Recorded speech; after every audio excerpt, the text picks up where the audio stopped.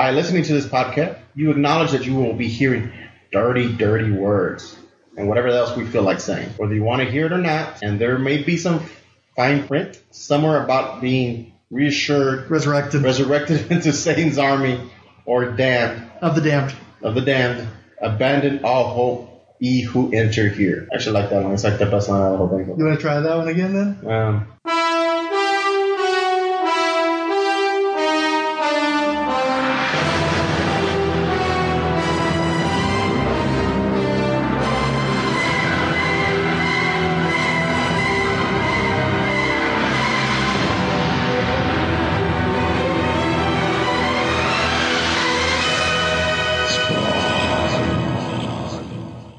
So welcome, ladies and gentlemen, to the Spawnometer. I'm your host, Mr. Fix-It, and today I have with me Diablo Frank. And today we're going to spawn your mind all night long. Oh, yeah. With Tales of Spawn issue 6 and 7. No, we're only going to do issue 6. We only do one issue of Spawn. Oh, you bastard. No. So you didn't just kick my left nut. You decided to kick my right nut as well? Because that's what it was reading these two books. We're just peek behind the curtain. We're going to record them both at basically the same time, but we're going to spread them out over 2 episodes. Oh. So what we're doing is our pain is magnified to diminish their pain. Oh, it's great pain. Oh, my God. So to give you a little backstory on this one, Spawn number 6 was released on December the 11th, 1992. It was the first Image comic to release 6 issues, which was twice as many as its next closest competitors, Savage Dragon, Shadowhawk, and Wildcats, all of which had their 3rd issue out the same month. Okay. With the exception of the Images of Tomorrow stunt, where several titles jumped ahead to their 25th issues for 1 month before returning to their original numbering, Spawn remains the first Image comic to ever reach any given issue number going forward. So like Spawn number 100 was the first 100, Spawn number 150 was the first 150, so on and so forth. And they're like in their 300s right now, or close to, ain't they? They're getting there, yeah. I think they're in the high 200s now. Okay. And I just got the most recent Spawn trade paperback, which is a big fat beast, because it wraps up the last 3 or 4 issues of Eric Larson's run. Oh. And then it segues into the Todd McFarlane, Simone, the old guys who used to do the book. They took the book back over, but it's done differently. And then there's a new creative team that's taken over since then, but I haven't gotten that trade yet. Is Eric Larson stuff any good? You read Spawn Saga? Did you read it? You still haven't read the Satan Saga Wars? I loaned it to you. Yeah, it's back there. I just haven't read it. It's really far in advance. I liked Satan Saga Wars okay. And I was debating. I liked it just enough where I'm like, do I want to continue with this or not? And then I went ahead and I read 1 issue past that from the collection. I was like, yeah, I kind of like where this is going. And then of course they change it. But the new trade was so economically priced. It's something like 10 issues for the price of a regular trade. So I couldn't pass it up. Okay, cool. I'll borrow yours and okay. Yeah. I'll read it. And I need to read mine too. I'm hoping that they maintain the quality of at least the Eric Larson stuff. Yeah. Cool. But it doesn't really matter because they're going to have a different creative team after that anyway. And just hit the reset button again? It's a course change. I don't know if it's a reset though. Okay. So let's talk about Spawn number 6 though. So we're introduced to Overt Kill, a mafia hitman who was, I'm assuming, built by the government. Did they ever actually say how he got built? I don't believe so. I think he might have been built by the mob using like advanced science. Well, I know he was a mob. He's like a mob hitman, and the reason and he's like old school mob too. He's like, because I think the issue starts in Sicily, doesn't it? Yeah, he's in Sicily, the old country. But they make a big deal about his name comes from the fact that he gets overly enjoyment from killing. He goes beyond just killing them, so it's Overt Kill. Do you know the story of Overkill, by the way? Wasn't he called Overkill one time? Yes, he was. Because I swear I have the toy that says Overkill. I think in the original comics he was Overkill too. Oh, okay. And then they changed it. Well, do you know the story of his creation? No. So I have in front of me Wizard Magazine number 7, and they have an ad in here where you can win an Overkill lithograph signed by Stan Lee, Rob Liefeld, and Todd McFarlane, courtesy of New Graphics Express, Staber Home Video, and Wizard. Overkill is a creation of Stan Lee, Rob Liefeld, and Todd McFarlane. He was born during the taping of the Overkill video from Staber Home Video. I'm going to throw, and I promise you, we haven't rehearsed this, I'm going to throw a name at them, and they're going to create a character based on what I tell them, and you better make it good. Okay, now I've got this name. I've been wanting to do a movie with this title. I never thought of it as the name of a character, but it occurs to me it's the kind of name I think you guys could play with. And the name is Overkill. Now, I'm hitting you with that. He's obviously got to be the roughest, toughest, meanest hero, if you will, ever done before. So you You've got about 20 minutes. Give it your best, and be careful because I'm watching every move. Okay, what we'll do is we're going to try to do a collaboration. We'll be adding back and forth to it. And what we'll do is we'll try to explain our thinking on how we're coming across and why we're doing Overkill the way it is. You can think and draw at the same time? Yeah, that's pretty good. We've even talked. So what we'll do is Rob will start doing the outline, and because we're going to do this and put it in a comic book, I'll be working on the logo. So by the time he's got the outline, I'll be done with the logo, and then we'll start going from there. The video is 100% art and shows exactly how these mega talents brought Overkill to life. Rob, are we going to make him thick, or are we going to make we him... have the this guy is obligatory thick. strong heroic character over there, right? He's got to be a guy. He's got to be huge. Thick neck, broad shoulders. Thickest neck. Are you going to thickest give him the shoulders. usual shoulder pads? I don't know. I'm not real sure yet. What do you think, Todd? I don't know. A Liefeld character without shoulder pads is almost naked. We got to have guns. We got to have Armor. Armament. Overkill. Armor and armament. Okay. One thing that I think the kids also like is why don't we come in with the kids like chains? You can win a lithograph signed by all 3 creators or any of these other great prizes. And then they give you all the address and the qualifications. And they give you an image of Overkill. I don't think this is the actual drawing by Rob Liefeld. I think that this is a recreation they did for the video box cover or something. That's pretty close. He's But smaller. did you ever watch the video? No. They've got it online on YouTube. You can check it out if you want to. Definitely will. I wouldn't be in a rush. I watched it because have you ever watched any of those Staber videos? Mm-mm. They're okay. They're basically Is that the one where they're like interviewing them while they draw? Exactly. Oh, I've seen a couple. Yeah. I think I saw with this Jim Lee one. I don't know if I've ever seen the Jim Lee one. I've seen the Liefeld one several times at this point, especially for the show. But even before that, I'd seen that one a few times because that was the first one out the gate, if I remember correctly. And I've seen bits and pieces. I think I had when they came out with a VHS compendium that collected all of the creators. That's the one that I saw. So I've seen bits of all of them, but I haven't seen all of very many of them. Mm-hmm. I think they probably recorded the Todd McFarlane and Rob Liefeld one on the same day. He's going to do the character here, and while he's doing that, I think what we'll do is, just to make him cool for a poster, we'll put some gunshot wounds back into the wall here. Sounds good. Terrific. Okay, what do you think? Should he have hair or should he be bald?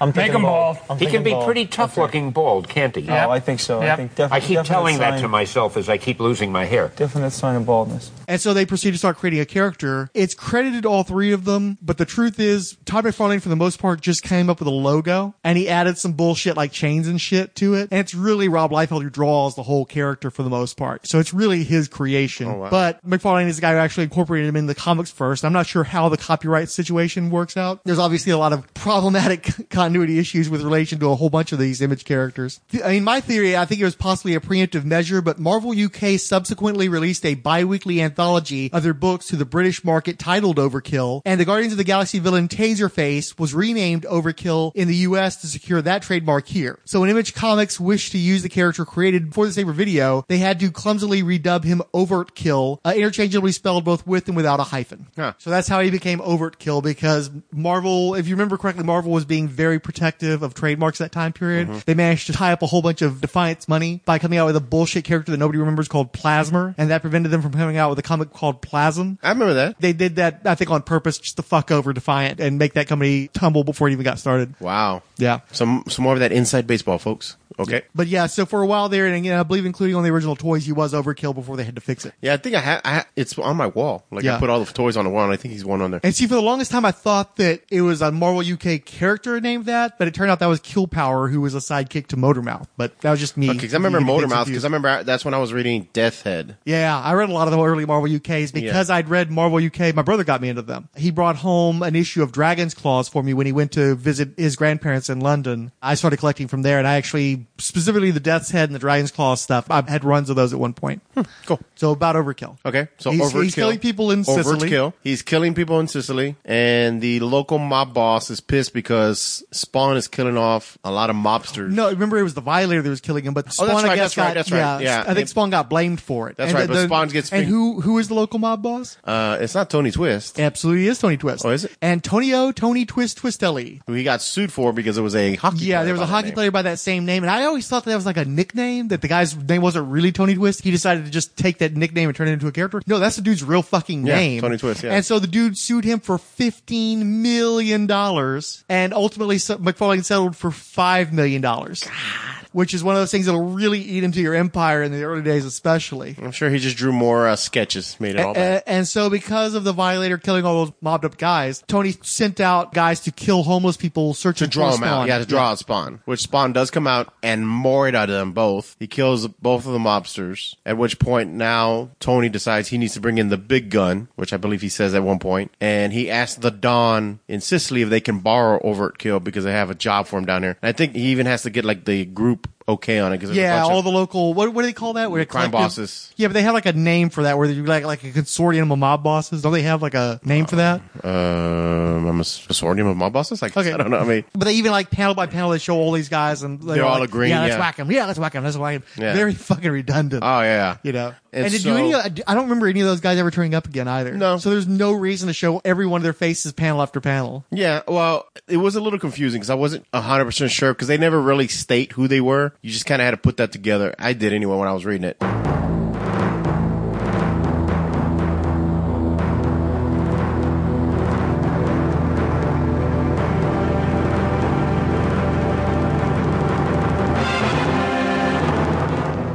Overt Kill is sent in. So I'm trying to not get into issue 7 so quickly. It kind of bleeds because together. we're already pretty much finishing issue 6 because that's the whole bit is that Overt Kill sent to take care of Spawn. And they do actually fight. Yeah, Their they first do. fight is in that issue. Is it? Yeah, the first fight's in that issue. Tell me you're not the guy who took out Tony's men. Tell me it's somebody with some balls. And not some no-talent asshole. Overkill is aware of the Youngbloods, and is still at the point in Image Comics where most superheroes are just referred to as Youngbloods, and Overkill hates the Youngbloods. He goes after Spawn. This is the first time we see Spawn's chains animate and act on their own. Spawn didn't do it consciously, but the chains acted to defend him against Overkill. Spawn also has a memory that he is actually a veteran cyborg fighter. That back when he was in the military, he had dealt with cyborgs, but never won as advanced as Overkill. So it shows that not only was he probably a military man, but he must have been in some pretty serious shit to have that kind of background. Yeah. Though the uniform will often protect him, a Spawn is not invincible. Each battle drains his strength, propelling him toward the inevitable, his final descent into hell. The spawnometer is ticking down, and rather than use his raw power against Overkill, he allows Overkill to beat him to a deathly state and leave him in that state. Spawn realizes that he's going to have to respond to this, although I don't know why. He could have just like laid low and let Overkill go back home, and that would probably been the end of it. But instead, he decides what he's going to do is take advantage of the skills that he has at his muscle memory, if not active memory. He's going to go get some guns and use guns against Overkill instead of wasting his necromantic powers. And he teleports, doesn't he? Yeah, he Well, but it's then like- now we're getting into issue 7. Though. Okay, because that's Yeah. a really weird teleport because it's kind of like this. Yeah, let's save that for Okay. issue 7 though. So some more background. This was Payback Part 1. The issue was dedicated to Stan Lee, which was like a nice nod to the Staber video, and also I believe the first time that they dedicated to a pure writer in an Image comic. Oh, hey, and what did you think of the cover, by the way? I mean, it's typical McFarlane covers. I mean, very detailed. It doesn't stand out as anything unusual. They didn't have multiple covers yet, right? He was No, thankfully. I really hate that whole thing, you know, with the multiple covers. I thought it was an okay cover just because when you tell me picture Overkill, that's usually the thing that I remember. Is, oh yeah, that's the one with Overkill on it. And the Spawn covers really run together after a while. Yeah. They just all kind of become of a piece. So at least by having Overkill on the cover, you know, oh, this is the one with Overkill in it. I think the one thing that stood out in my mind is there's a spot where Spawn lands on the ground where he jumps. He's in the shadow. And I swear to God, it looks like Spider-Man with a cape. He's doing the whole Spider-Man, like, The crouch. yeah. And I just, That, and there's still a lot of cheats in both of issues 6 and 7 where all of a sudden like half everything or all of everything's on a silhouette. It works fine because he puts the detail in other areas, so I guess it's okay for him to cheat. It's not egregious enough to where I need to call it out in depth, but it's like, I see what you're doing there, McFarlane, though. so wait a minute. He drew it. He wrote it. Did he color it? No, Did he Steve letter it? Oliff was coloring the Did he Spawn letter it? comic. Tom Orzechowski was lettering it. Well, no, you already franked me twice, so I'm done. I'm good. So what do you think of Overkill's design, and what do you think of him as a character in general? I always, for some reason, when I think of him, I always picture the large, like that same one, holding and this is going to kind of date me a little bit, where you pay for parking. The meter. The Parking meter, yeah. The parking meter. Why did that date you? They have parking meters still. Do they? Yeah, they still have parking meters all over Houston. No, but not coin operated ones. They take bills now. Yeah, no, the new ones, no. Yeah, it's not the kind where you actually have to turn it. Yeah, it's not I'm a talking crank. like the old school ones that they have the coin. Those, you don't see those anymore, where they have the little, Well, I saw one at Six Flags. They're a little fake town, like they have the fake Gotham. Oh, it's a fake town, dude. Right. They actually have a Batman parking meter there that you can put change into and it goes to charity. Okay, but see, and you crank it and it expires over time and shit. But see, those, it still functions. I mean, that's a cool idea. Actually, that's a really cool concept for donations. But I still picture that toy artwork that I saw where he's holding one of those as a weapon with concrete on the end of it, ready to fight. That's the only image I ever come up with. That was that the first one? Because they did 2 overkills for the Spawn toy line, right? Yeah, they did several. Actually, there's one where his head popped. There's the very, very basic one, which I have. I have the first line of all the toys. Yeah. And again, at that time, it was the thing to buy. You know, everybody wanted those toys. And so I found them. So I went ahead and put them up on my wall. Just kind of a nice little nod to the toys. The second one was the more detailed. He had the spinning, some kind of claw. It was more really fucking big and heavy. Yeah, that one was like, I would even say more anime influence type toy. More exaggerated for sure. Yeah, this one, you gotta remember, those first runs are very basic toys. Yeah. They were still far in advance of anything many toys that were out there, but those were and he was really part of the very first line, wasn't he? I believe so, yeah. There was Spawn, Violator.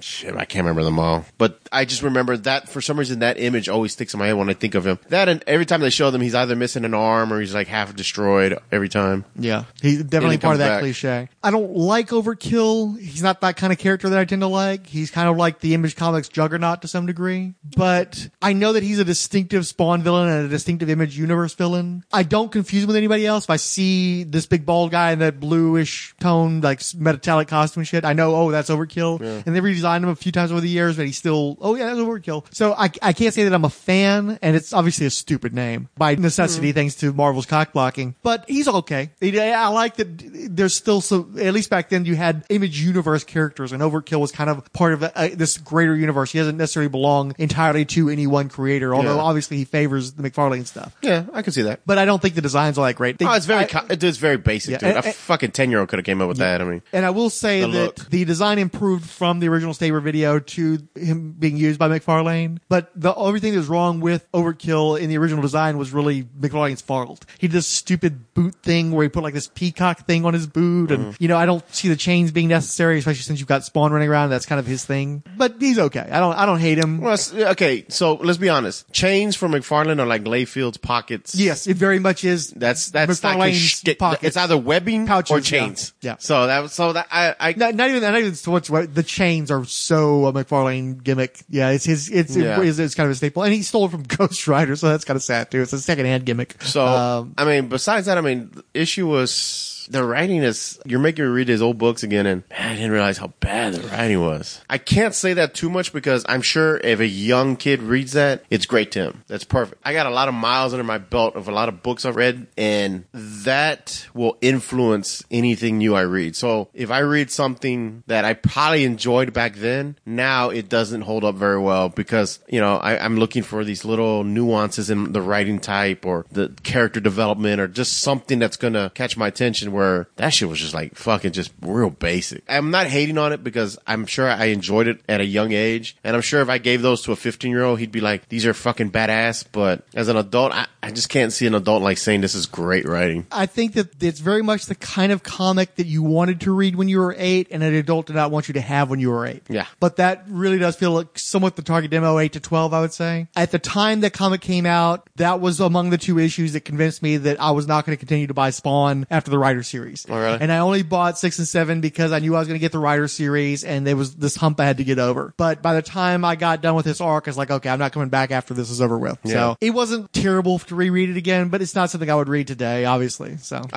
it was terrible for me, man. It was an absolute chore because I've already read better Spawn stories written by amazing storytellers like Alan Moore. Not the Larson stuff, but I'm pretty sure Larson stuff's going to be good. I'm trying to think who else. Just other stuff that they took the character in a direction transition that felt like good for that character. Where I don't know, man. I can't hate on him. He's barely learning his writing craft. I haven't read. No, that's bullshit. He'd already written a year and a half of Spider-Man, so he's not like a new writer. I think he's learning how to work without an editor, though. I think that he probably had a lot of help when he was doing Spider-Man from his editors and may not have realized or appreciated how much help he was getting until he had to do it completely on his own. And I think that Spawn 1 through 4 is better than I remembered it, where issues 6 through 7 are about as bad as I remember them being. The story itself feels like he's filling time until the writer series his own self. Yeah. I'm doing that as a reader, but he feels like he's doing it as a writer too. It's like, I'll just throw out this overkill to Oh yeah, the story has like no ramification whatsoever. Aside from it's a throwaway the story. character, yeah. Yeah, it's an absolute just throwaway story. I mean, Overkill could have made a guest appearance in an issue and you would have known who he is and then used him in a real story. Because this story does feel like absolutely like a throwaway story. I don't ever have to read it again, and I never will. Unless I force you to for a podcast. Oh, no, we're done, dude. I'm never going back. Well, no, when we do the video version, when we do the vlog, when we move on to the vlog, we'll have to reread it. We'll see about that. So, is that it, or? Yeah, that's it for that one. That's for Mech. Now I want to talk a little bit about Wildcats, covert action teams. They're all depicted here, about 8 alien beings, sort of, some are half alien, against the evil shape-shifting aliens who are trying to just, take over the world.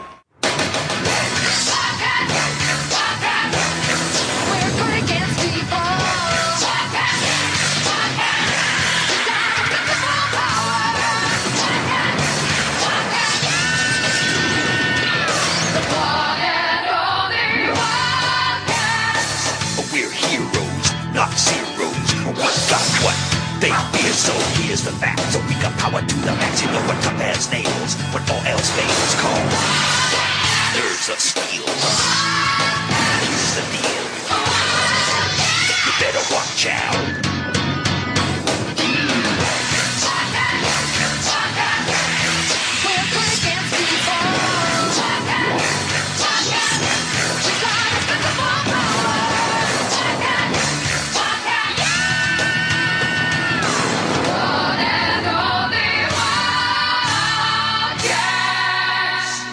Wildcats. And the good thing, I don't have any notes on Wildcats.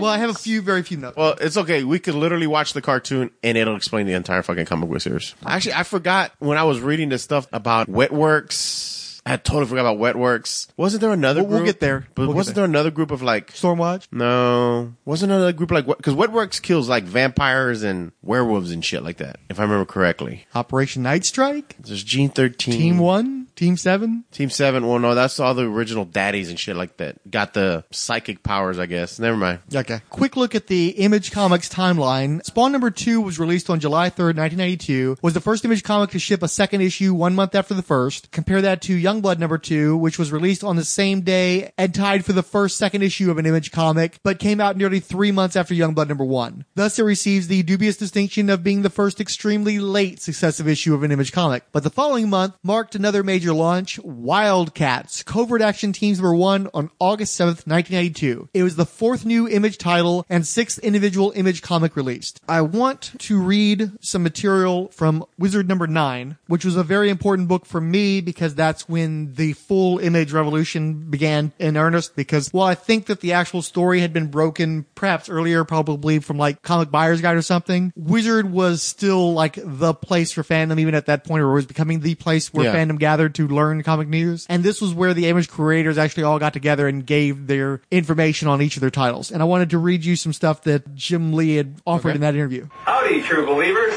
This is Jim Lee here. I'm not normally like this. I've just been hanging around Stan Lee too much. Basically, we're here in Homage Studios, and I'm going to talk about my new book coming out called Wildcats, Covert Action Teams. It debuts in late July, early August. Hopefully I'll get it done in time. I'll show you some of the characters I've got cooking. So Lee writes, I'm going to be working with a friend of mine who has been helping me out with some stories. His name is Brandon Choi. He works with me on the X-Men stuff, and I've known him since the 4th grade. My book had to be tailored to the things Rob is establishing. It does make things a little difficult. I'm doing a book called Wildcats, and basically since Rob was starting this Youngblood thing to do something different, I'm going to say they are covert, purely covert, even though part of Youngblood is. What if a company existed that was a multinational conglomerate with billions of dollars? They're not going to stop at bribing politicians to exert third world influence. So what if they hired superpowered people to act as their agents abroad? And what if you had a cabal, a number of corporations around the world who were doing this and then setting their teams against each other to further their company's ultimate agenda? I haven't figured out the name of this company. Maybe Image? The leader of this company is Imp. He's this real diminutive, cocky leader who's not the greatest role model for the Wildcats. To say any more would be ruining future issues. He's always got a tie and a suit. His hair is always slicked back, dark hair on the sides. Got triangular eyebrows, small triangular nose, kind of smirk, cigar, since he's the CEO of a company. Mischievous eyes with a little gleam in them. There you have it. I mean, I rendered the heck out of this thing and put a lot more lines and rendering and black and everything. But essentially, this makes up Imp. This is the shorthand to this character, and this is how you recognize this character as being Imp. It goes a lot deeper than that, and there is an ultimate plan being enacted here, not just mindless scuffles over turf and other resources. I see each book as a chapter in a novel, but being able to stand on its own. Essentially, they're led by this character here, Imp, and he's not upside down. He's just kind of sleeping off a bad hangover in an alleyway. Anyway, I don't get too much into the character, but he starts out as this kind of wandering, kind of wino, homeless person who's basically discovered by a sort of cosmic lady in the lake character called Void, who basically puts a quest on his shoulders to lead a superpowered beings called the Wildcats. He sort of has this cosmic being who is his counselor, and her name is Void. And Void essentially is an oval head, 2 eyes, a nose, lips, and then she's got the funky costume, thinner neck. Then you put all this kind of line work to make the costume all shimmery, makes her look more cosmic. And maybe put a little shine here. This is essentially the character. Now let's go through the characters a little bit. You met Imp and Void already. The covert action team is called Strafe, which is made up of Spartan, Morph, Zealot, the Grifter, and a guy named Hadrian. He's going to have a codename soon since everyone hates his name. They are all endowed with different powers, and they're going to be introduced in a 3-part miniseries. I'll be coming back in January of 93 with a regular series, assuming the miniseries, which will be coming out in July, August, and September, goes well. I'm going to be taking some time off since I have a baby coming in July. Wildcats will be the only book I'll be doing starting in January. Sylvester starts talking about how he has a fast character in his book Cyberforce, and Jim Lee's like, I have a fast character. And as I recall, there weren't any fast Wildcats, so maybe that changed. Well, yeah, because all you had is Velocity, and I think she was part of Whatworks. So then they started talking about a staggered release schedule, with Lee saying that the rationale behind all of this is to come out with products slowly over the course of the year with high quality to ensure that we have enough exposure in the marketplace and so we don't crowd each other out. They didn't really have a problem with that in that first year or so. And when people started to say whether or not they could get out a book on a monthly basis, Jim Lee pointed out, I've been doing it for 5 years. Throw that shade. Well, what's funny is I remember him missing time even when he was on X-Men, because remember, like, he bowed out for like half the Extinction Agenda and kept having fill-in guys. The Muir Island saga, he had fill-ins come in for him. Trying to say how Image is going to thrive, where a lot of other creators who had tried to do something like Image in the past hadn't quite pulled it off. Lee pointed out that we have to take our shot now as opposed to 15 years from now when we're bitter old men. You have to do it in your prime. The thing is, the opportunity to create and draw and write or tell stories with characters you own outright appeals to me because it brings me back to a time when I was a kid in grade school and high school when I drew my own characters. If I drew the Avengers, it was because my team was pummeling them. And I never had that feeling when I was creating stuff for Marvel because it always had to fit in the Marvel universe. They have certain rules about what can be done and what can't be done. Once you've created a character, another guy can use in his book and do things with it. Creating stuff for the Image line has brought me back to the time when I was a kid when I could create on the fly. That's cool. There's a villain and this is their hideout and this is their code word, whatever I want. For me, I wish I could do both X-Men and Wildcats in that I feel a certain loyalty to the fans who have supported me in my career and who have supported the X-Men. But the simple fact is, like Todd, I would rather do one good book than try to hack out 2 books and get them out on time. So what it comes down to is if Wildcats works out well, that's the book I'm doing. And selling to DC with all the properties. We're not flooding the market with 50 new books, and we're not using any guy we can find on the street to draw stuff. Getting back to your question about what makes this product different from anything else, I would hope that the quality would be better. But not only that, it's a Virgin universe. It's not something that you have to read years and years of to understand. There should be a sense that you're jumping in at the very beginning, the ground floor. And because we're not going to be just inundating the market with more and more books, it's the kind of development that will be done carefully and slowly with all of the creator's approval. I can't just do things with Spawn without Todd okaying it. And hopefully with that, we'll be able to keep the characters in line with the creator's own personal vision of what the character is like. And hopefully that will carry through the universe. As it continues to grow, it won't be diluted. He seems so young and naive. Yeah, he reiterates, I've been working on a monthly book for 5 years now. This isn't going to be a problem. But I love the fact that he's like, oh, you know, we're creating these new characters. And I'm sitting there, I'm like, all your characters are pretty much based off of like established characters, just different looks. Oh, and Elite also talks about where else they might have taken Image to. Epic is one of the ones we considered. We talked to Kamiko, Tundra, all these guys, almost every publisher out there. We chose Malibu because they have an aggressive sales force. They want this almost as much as we do. And it worked out extremely well, I think. I don't know that any other publisher could have done the job that Malibu ended up doing with Image Comics. It just seemed like they were the exact right guys to launch Image. What happened to Malibu afterwards? Since its inception in 1986, Malibu Comics has shot into the comic book industry's top 5 with super-selling titles like X-Mutants and Protectors. And according to Malibu's editor-in-chief, Chris Holm, future growth opportunities are limitless. Malibu has several new projects slated for 93. One that's still top secret goes by the cryptic title Ultraverse. Okay. And that worked out pretty well for them as well. And then they sold out to Marvel. And now they cease to exist. And now people think that Topaz from Thor Ragnarok is supposed to be the character from the Ultraverse. Yeah, like that's going to happen. Sure, whatever. There's all kinds of fucked up rights issues with the Ultraverse. Marvel basically bought them to shut them down so they wouldn't have the competition. So after all that preamble, all those intentions of Jim Lee, it's funny to hear that concept of these corporate superheroes being pitted against one another. We really did not see that in the actual Wildcats book. No, what he was talking about there seemed more interesting. Yeah, but that's the problem with a lot of this all these stuff. corporations having like gladiators battling for them and their, resources. That would be actually kind of a neat take. That would have been different. But what actually happened in the original Wildcats miniseries, which did not actually end up being 3 issues, my understanding, it was heavily delayed, just like all the other Image stuff. I think it ended up taking the better part of a year for 4 issues to come out, if not more. He had his baby sometime between issues 2 and 3, as I recall, and his intention had always been, according to him, to have the 3rd issue be a double-sized finale, but instead they split it into a 3rd and 4th issue, and it became a 4-issue miniseries, which is still closer to what he'd projected than some of the other Image books ended up being. So then where did Zero fall in that? Because Zero came out when they collected the miniseries into trade paperback. They shrink wrapped it with the Zero standalone issue that could be read. Yeah, because Zero felt almost like a recap. It was a recap. Well, in rereading the miniseries for this podcast, I remember reading Wildcats number 0 because if I remember correctly, I got the trade, but I didn't get it when it came out. I got it a few years later. And I remember looking at Zero, which had art by Brett Booth and probably one of the first things he ever did. And I was like, this is shit. This is boring. I don't know why this even exists. This is so lame. But in rereading it, it's like, wow, this really does a decent job of filling in exactly who the fuck these people are and what they're trying to do. Because I remember reading the original miniseries month to month or let's face it, months to months. I didn't fully understand what the fuck was going on in those issues, especially because there would be such big gaps in between them. I'd kind of get lost in what the hell the actual story being told was. And then there were a lot of like key details about who these characters were and how they relate to each other that wasn't conveyed well until the Zero issue contextualized them. So it almost seemed like a little fixer-up to help you understand the trade paperback better if you were coming into the book cold. Huh, I did not know that. It's weird to hear his idea where he was going to take it because that actually sounds cool again. Yeah, that sounds very interesting. Instead, we have alien races that are on Earth, or our heroes are half-breeds of those races. And this is the funny thing. So that Brandon Cho, which was a friend of his, Choi, could not stand his writing. And I came to realize now, a lot of shit that I never liked, he wrote. If I saw his name as a writer, I just wouldn't even touch it because I just never liked it. And now I realize why I never liked Wildcats. I really didn't get into Wildcats until...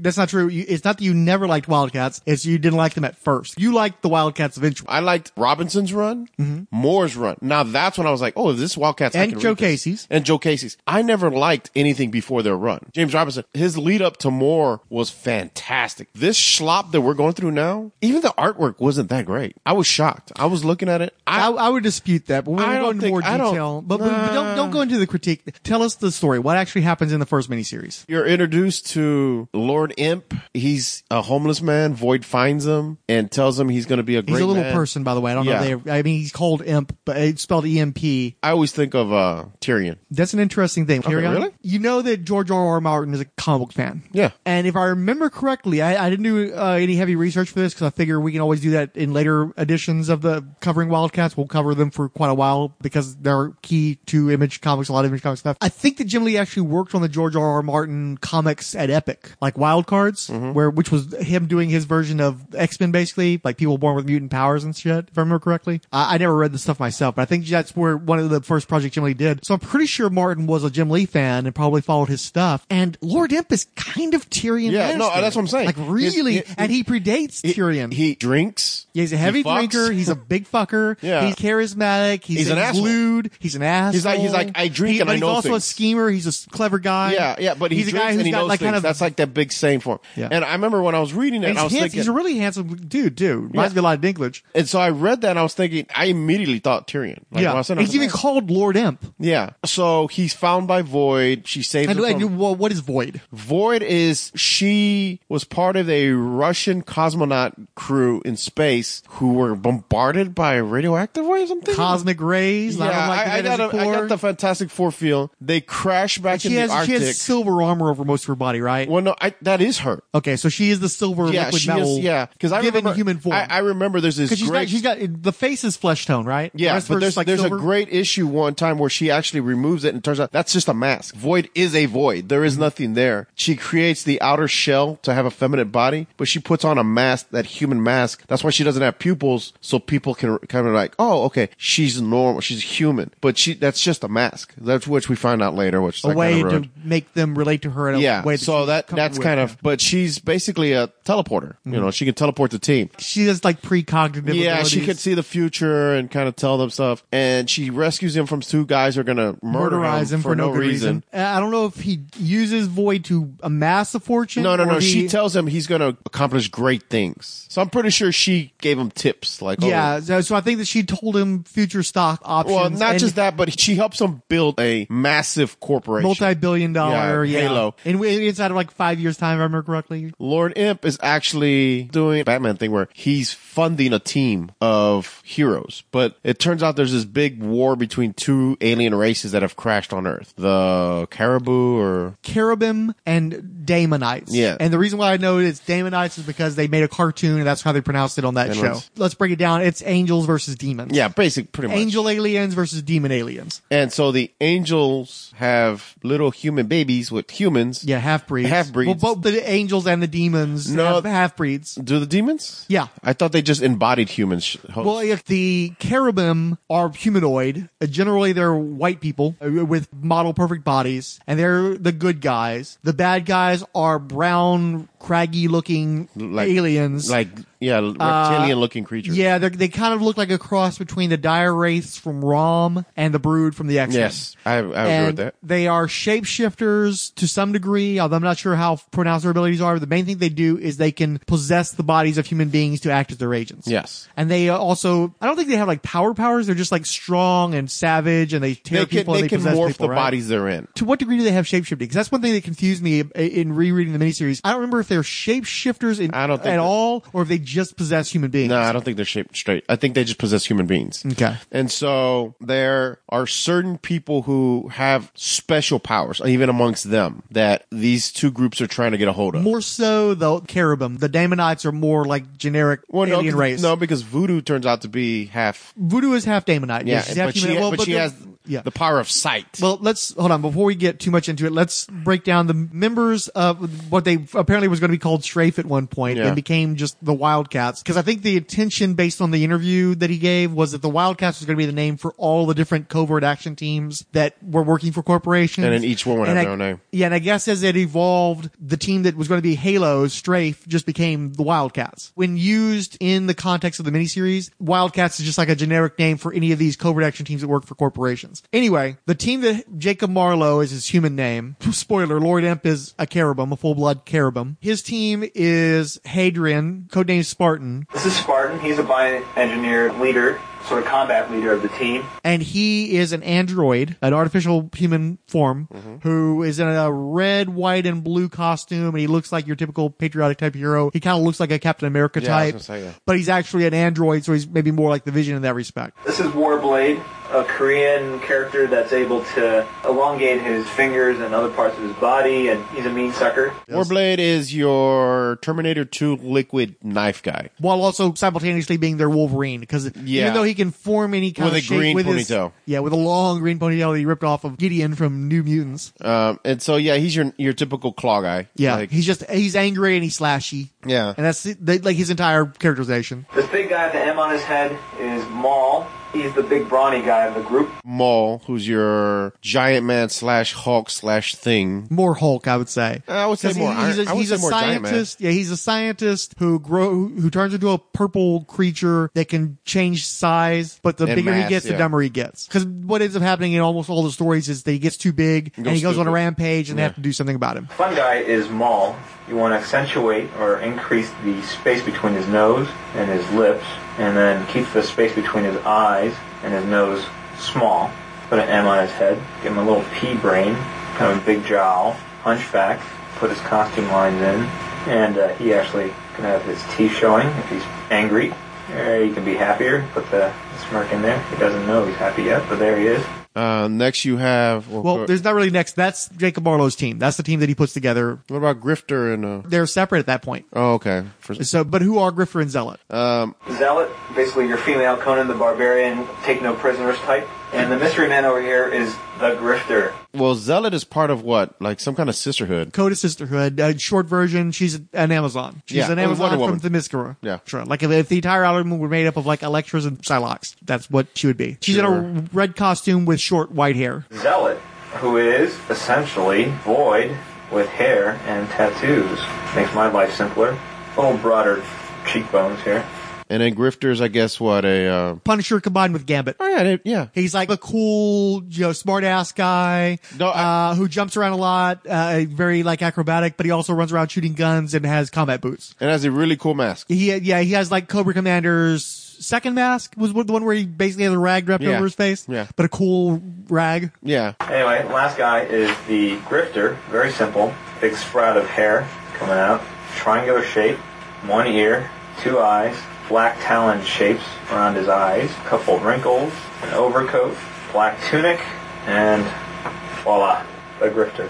I always thought that was kind of a cool mask. I'd never seen a mask Everybody's like that before. favorite character was Grifter when the thing first came out because he looked like the cool badass. And he had the trench coat, the green trench coat. And then, of course, then we're introduced to Voodoo. Voodoo, the new age character of the group. It takes a little time. She's introduced in the first issue, but it takes a little time with that. Because basically, there's another little person who's also an alien, who's named Troll, is it? Is that the guy's name? Who's like, he's a broker of information. And he works with a team called the Cadre, which is No, you're thinking of Gnome. Gnome. There, okay. No, Troll is that little Wolverine ripoff that's like... Right. So Gnome is this little person who's an information broker, and he works with a team of mercenaries called the Cadre. The Troika. Was it the Troika? It's some Triad, wasn't it? Triad? Maybe it was a Triad. Because you have Slag, who's a big Lava Rocky Monster, Molten guy. the Lava Monster, the robot guy. Cyborgy dude or whatever. And then some humanoid guy. I don't even remember that. I know there's 3 of them, but I don't even remember what the other guy was. He looked from like Weapon X. He had the whole Weapon X look. Yeah. And so, And so they tell him that there's a being out there that can see the Demonites and can basically reveal them to you. And so 3 factions, the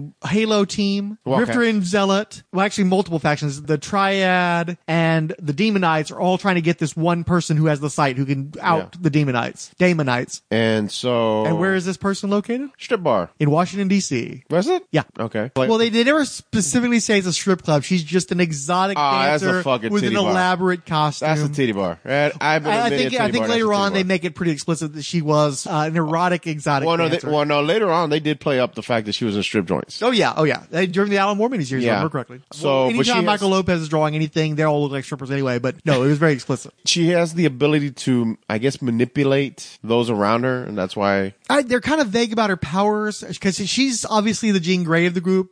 She has psychic powers. She can see the Demonites. She can force the Daemonites to Out of their host. she can exercise them basically. Yeah. She can force them out of a human host. I think she has like some mild telepathy as well. She can kind of read some thoughts to some degree. Well, no, 'cause remember or she- emotion. Maybe she's like an input. Well, no, kind of no. thing. She controls Maul when he freaks the fuck out. She's the one that So shuts him down. she's still like an input. She can kind Yeah. of manipulate emotions to some Yeah. degree or Come on, manipulate. big guy. Yeah. It's getting kind of dark. Yeah, very much like that. Yeah. Everybody converges on the club at the same time. Yes, and they're all battling, and it turns out that the Demonites are led by Hellspot? Or Yeah, Hellspont is the guy's name. Yeah. Which Hellspot did have one cool line that when I read, I was like, okay, that's pretty cool. And he's talking about how the last time he dealt with humans, he only had to give them 30 pieces of silver to betray his master. And I'm like, oh, there's a Jesus Rifter. That's nice. I thought that was kind of he's the one that paid Judas. If I read that correctly. I think it's a little bit of a punk move to call him Hellspont when you know that there's a character who's spawned the Hellspawn being created by another one of your guys. Wait a minute. You're talking about, they have a character named Pike who looks exactly like Deadpool. Yeah, he was totally a Deadpool wannabe. He's just a chunky Deadpool. That's it. He's beefy, not chunky. He's, Oh, okay, yeah, I'm he's sorry. big, Yeah, beefy. And he's black.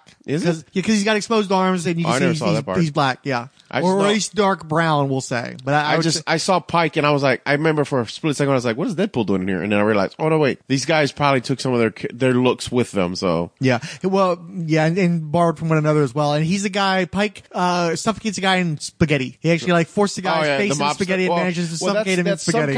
I thought it was weird. So he was human, right? The guy that they drowned in the spaghetti. I believe so. Yeah, I think he was, or he was just working with the Daemonites. Yeah, because he was talking shit, and they're like, "Well, it's always good to get." He's saying, "Are you pretty hungry there?" Because it's always good to feed a man his last meal, and then he drowns him in spaghetti. So I was like, Yeah, and then there's that Coda chick who's dressed in purple, and she runs around with the spear thing. I don't remember her name. I don't remember her name either. But she hates Zealot, and she's like her I guess they're from the same island. Yeah, they're all Coda, so they're all from a sisterhood from an island of Amazon type chicks. Yeah. Okay, so Hellspot's gonna turn on some kind of device. Of all the things that reminded me of, it kept reminding me of fucking Howard the Duck. I am now one of the dark overlords of the universe. Tonight, the laser beam hit the nexus of Summonus.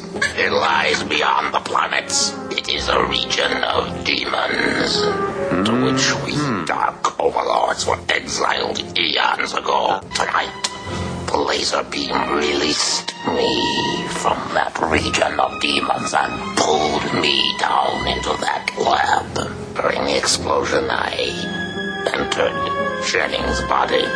It is time now. The code key. It will activate the laser spectroscope when I use it tonight to bring down the other dark overlord. And so he's shooting a beam into space that's calling down these these dark brown, the dark overlords of the universe. And they're all like half scorpion, all like brown with the multiple arms and shit. And literally it's like a pink beam through outer space and they're all running towards the earth. Like they're actually physically running through a tunnel like the fucking Rainbow Bridge and shit. Yeah. And they do like the same thing in Wildcats. It's like, is Wildcats riffing on Howard the fucking Duck of all things? And it's called like the Convergence or something, or the Covenant or some shit like that. It's not the Unity. We just I was watched about to Justice say, League. didn't we just watch a Yeah. movie on this shit? So Hellspont is trying to call out down the Daemonites from their home planet to come help him invade Earth after being because something happened. that's the big thing too we didn't touch on is the Cherubim and the Daemonites have been actually stranded on Earth for millennia. Yeah. Like their ships crashed here, But and no, that's but why they something filmed happened where it let the Demonites know that they can now do this. They were basically, it was a cold war between the two groups. No one group could ever dominate the other. And then something happened where now all of a sudden they can call down the rest of the army and just destroy the Earth. And they never really say what it was, that little balance and power change. Like they didn't bring it up. Yeah, it didn't matter. It's all a MacGuffin to get people to fight each other. But they're trying to start this fucking world engine thing, and Gnome and his crew turned out to be sabotaging it. Oh, you know what? It was the orb. Remember that? The orb of power. They were trying to get that orb that has all the superpowers. Yeah. Void says she has a dream where she's killed by the orb. When she's killed, the team fails. And the I world think it turns out dies.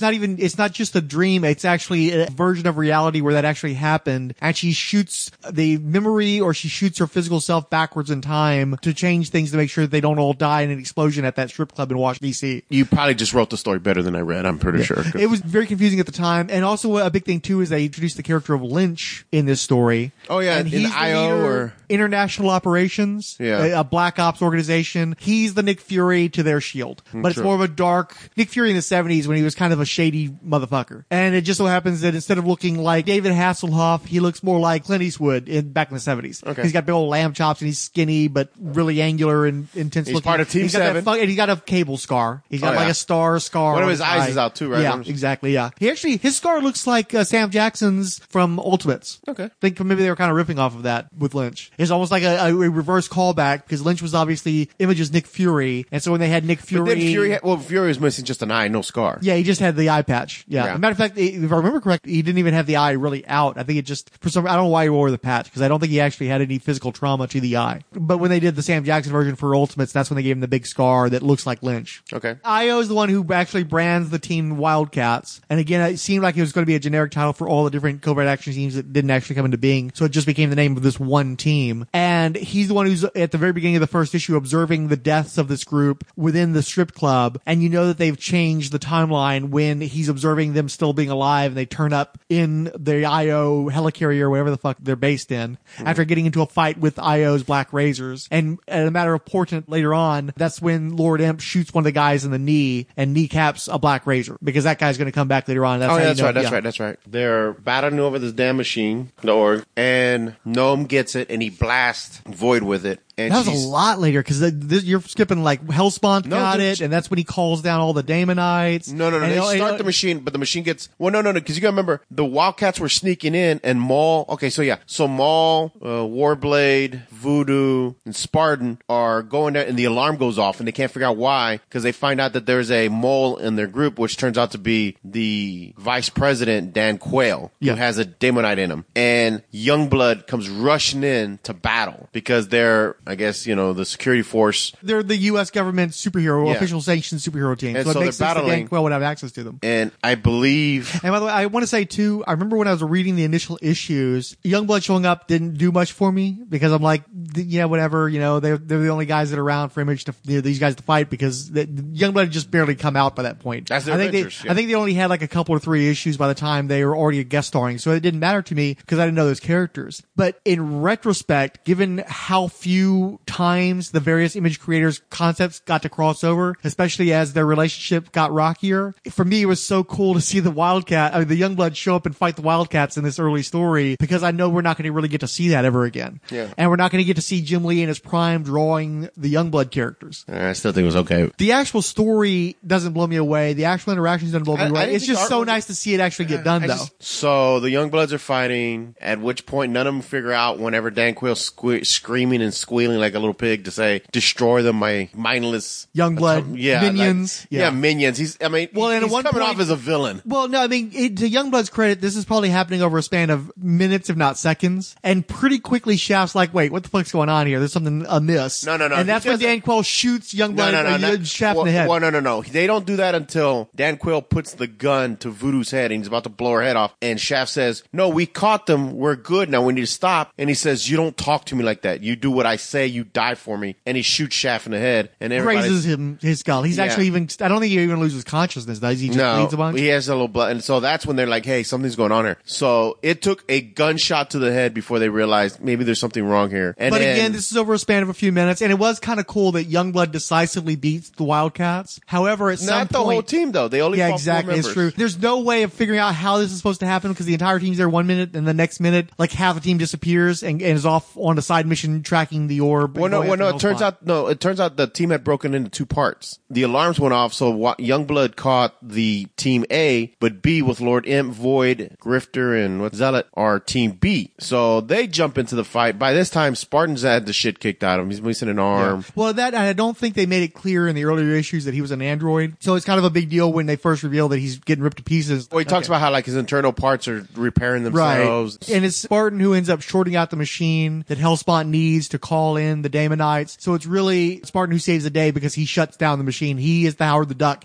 of the story. But the thing is, it turns out that Gnome and his crew actually had set off the alarm because they were stealing the orb that Hellspot was using to power up his world engine. Right. Basically, Gnome the whole time was pitting everybody against each other so he could sweep in and grab the orb for himself. By doing that, it turns out Gnome was the character Void had seen in her dream that kills her. And he begins to blast Void with the orb once they confront him. And Lord Imp decides to blow off his arm with a gun. And the orb and his arm is falling down, and he does the whole Emperor, leaps behind it, trying to catch up to the orb. Right. Which is actually, that exact moment happens at the end of the first Mark Waid arc on Captain America. Oh, really? The same thing happens as Captain America chops off Red Skull's arm with his shield, and then the cube falls down with the arm, and Red Skull chases after it. So the exact same thing happens. Dude, they ripped it straight out. Oof, that's bad. That's I'm sure they didn't realize they were doing that. But they did the exact I'm same sure thing. they did, dude. Really? You think Mark Waid intentionally ripped off Wildcats? No. That's almost as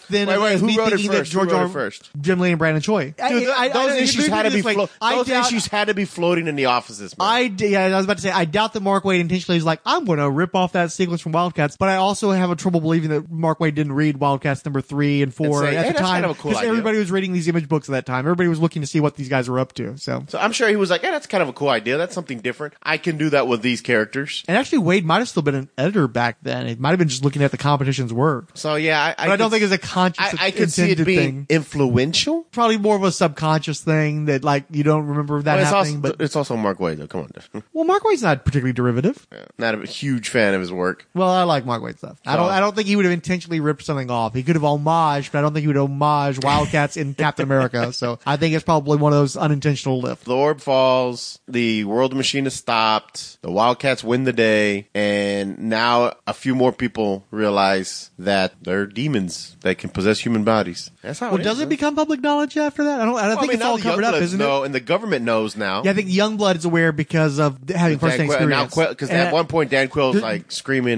stop in the name of the United States or some weird shit like that. There's no clear indication that anybody knew about the Daemonite threat before this point. And I still think it's covered up, and probably like maybe Io and Youngblood know, but I don't think it's public knowledge. I still hate the fact that I think Maul has a call phrase like, it's bashing time, or it's I missed that. There's a panel where they're about to fight Youngbloods, and he says something like, it's big banging time, or I remember reading that and I was thinking, don't you mean it's clobbering time? Like, just. That's even worse than Yabba Dabba Doom. Yeah, that's true. But let's see, where does 4 end? Revealing that Spartan survives, that he just downloaded his right. consciousness into a new body. Because Voodoo, who is strangely attracted to this robot guy, because they're clearly doing a Vision and Scarlet Witch thing between those two. She's like, why isn't anybody upset that Spartan died on this mission? And it's like, because he didn't die. He's a robot. He just downloaded his consciousness to another body. So everybody's like, ha ha ha. And then it freeze frames and the credits roll. Well, don't forget that Lord Imp gives Void champagne, and she goes, I don't drink, Lord Imp. Why are you giving me champagne? And Just this once, babe. Yeah. Trying to get in her pants.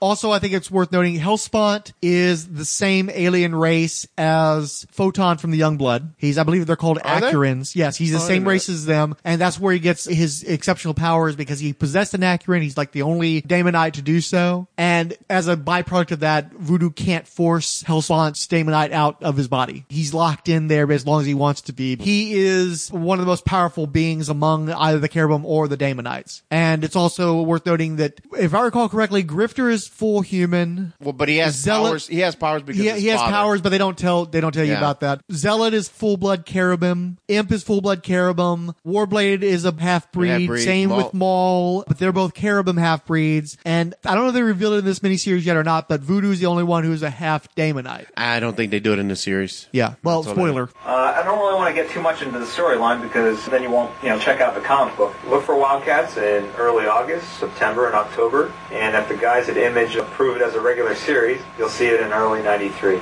Take care.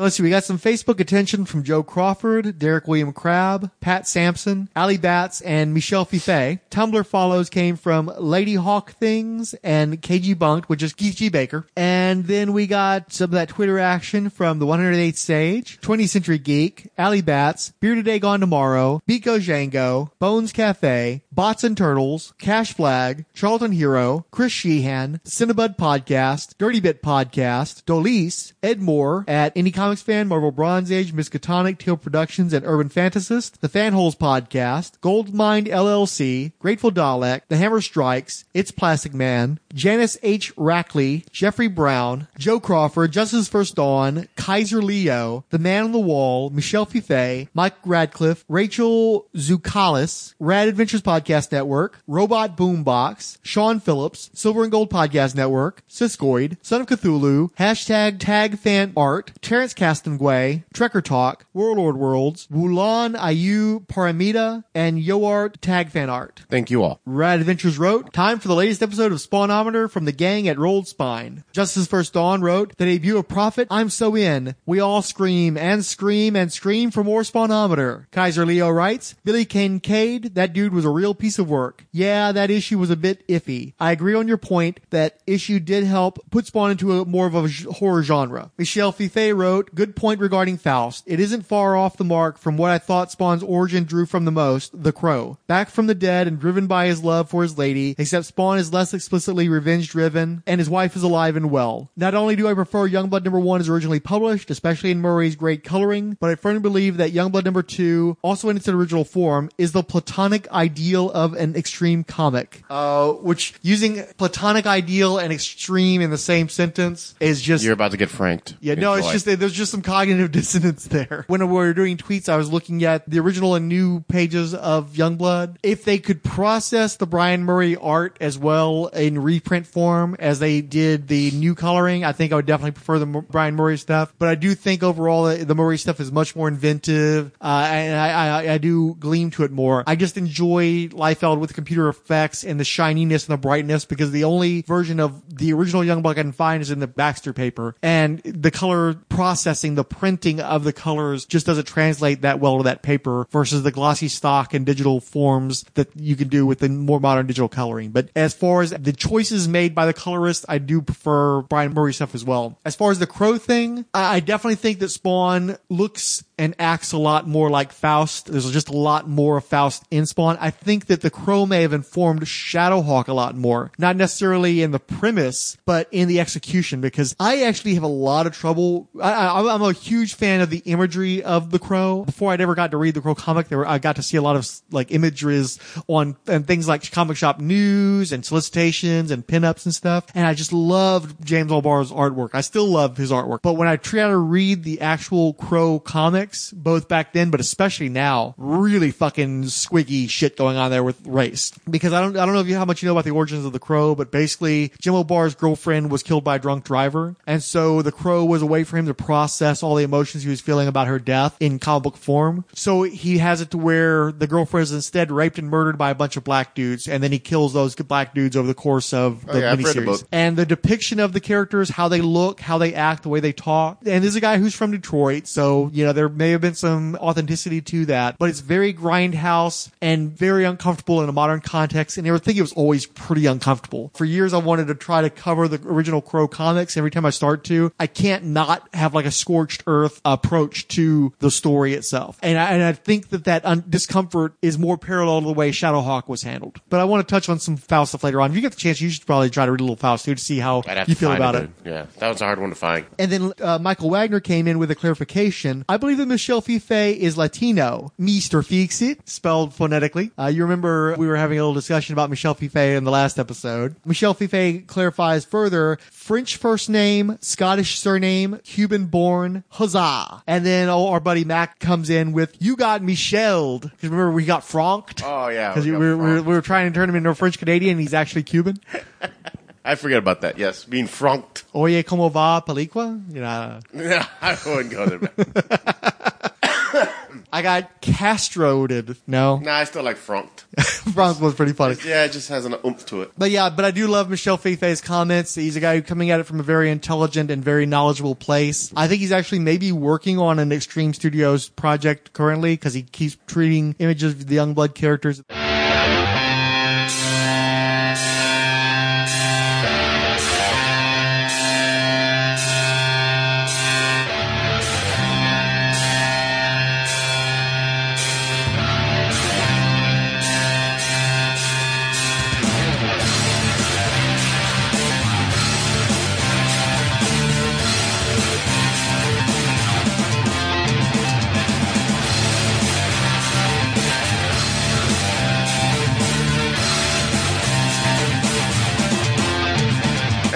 Welcome, everyone. It's the Wildstorm Addiction Podcast. I'm Joe David Solis. I'm Ben Murphy. For those of you who have been listening here at the Comic Addiction, you've probably heard me on the Image Addiction podcast with Chris Parton and Mike Smith doing some of their retro reviews. Tonight we're going to be talking solely about Wildstorm. For those of you out there who have never heard Image Addiction or never been to the Wildstorm boards or seen any of us discussing, or Ben and I both hail from the Wildstorm Resource Wiki. If some of you never been to that, you can find that on Google just by typing it in. It'll be the first thing that pops up. But pretty much, we'll just we'll take a few minutes to let you know a little bit about us. I've been pretty much following Wildstorm since the beginning. Followed Jim Lee when he left X-Men. Followed a lot of Image comics in the early days, but there was just something about the Wildstorm universe that just really spoke to me. So that the characters just really attached to me. Obviously, Grifter. For those who've seen my Twitter page and everything else, Grifter just pasted here, there, and all over the place.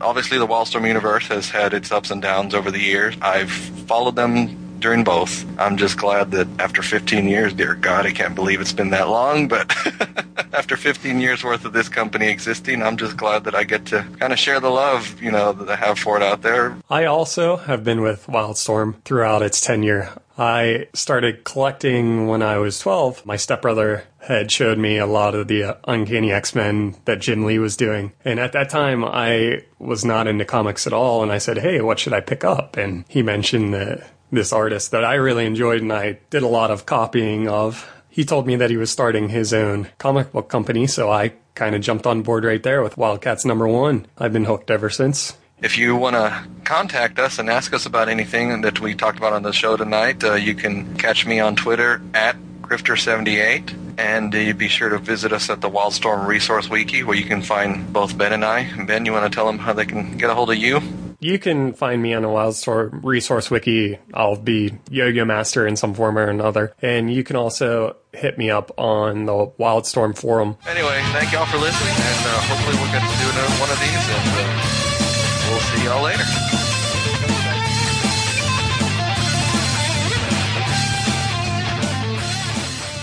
This is a fan-produced, not-for-profit podcast. No copyright infringement is intended. Any use of copyrighted materials believed to be covered under fair use. If you don't agree, you can go straight to hell! Do do do do do do do.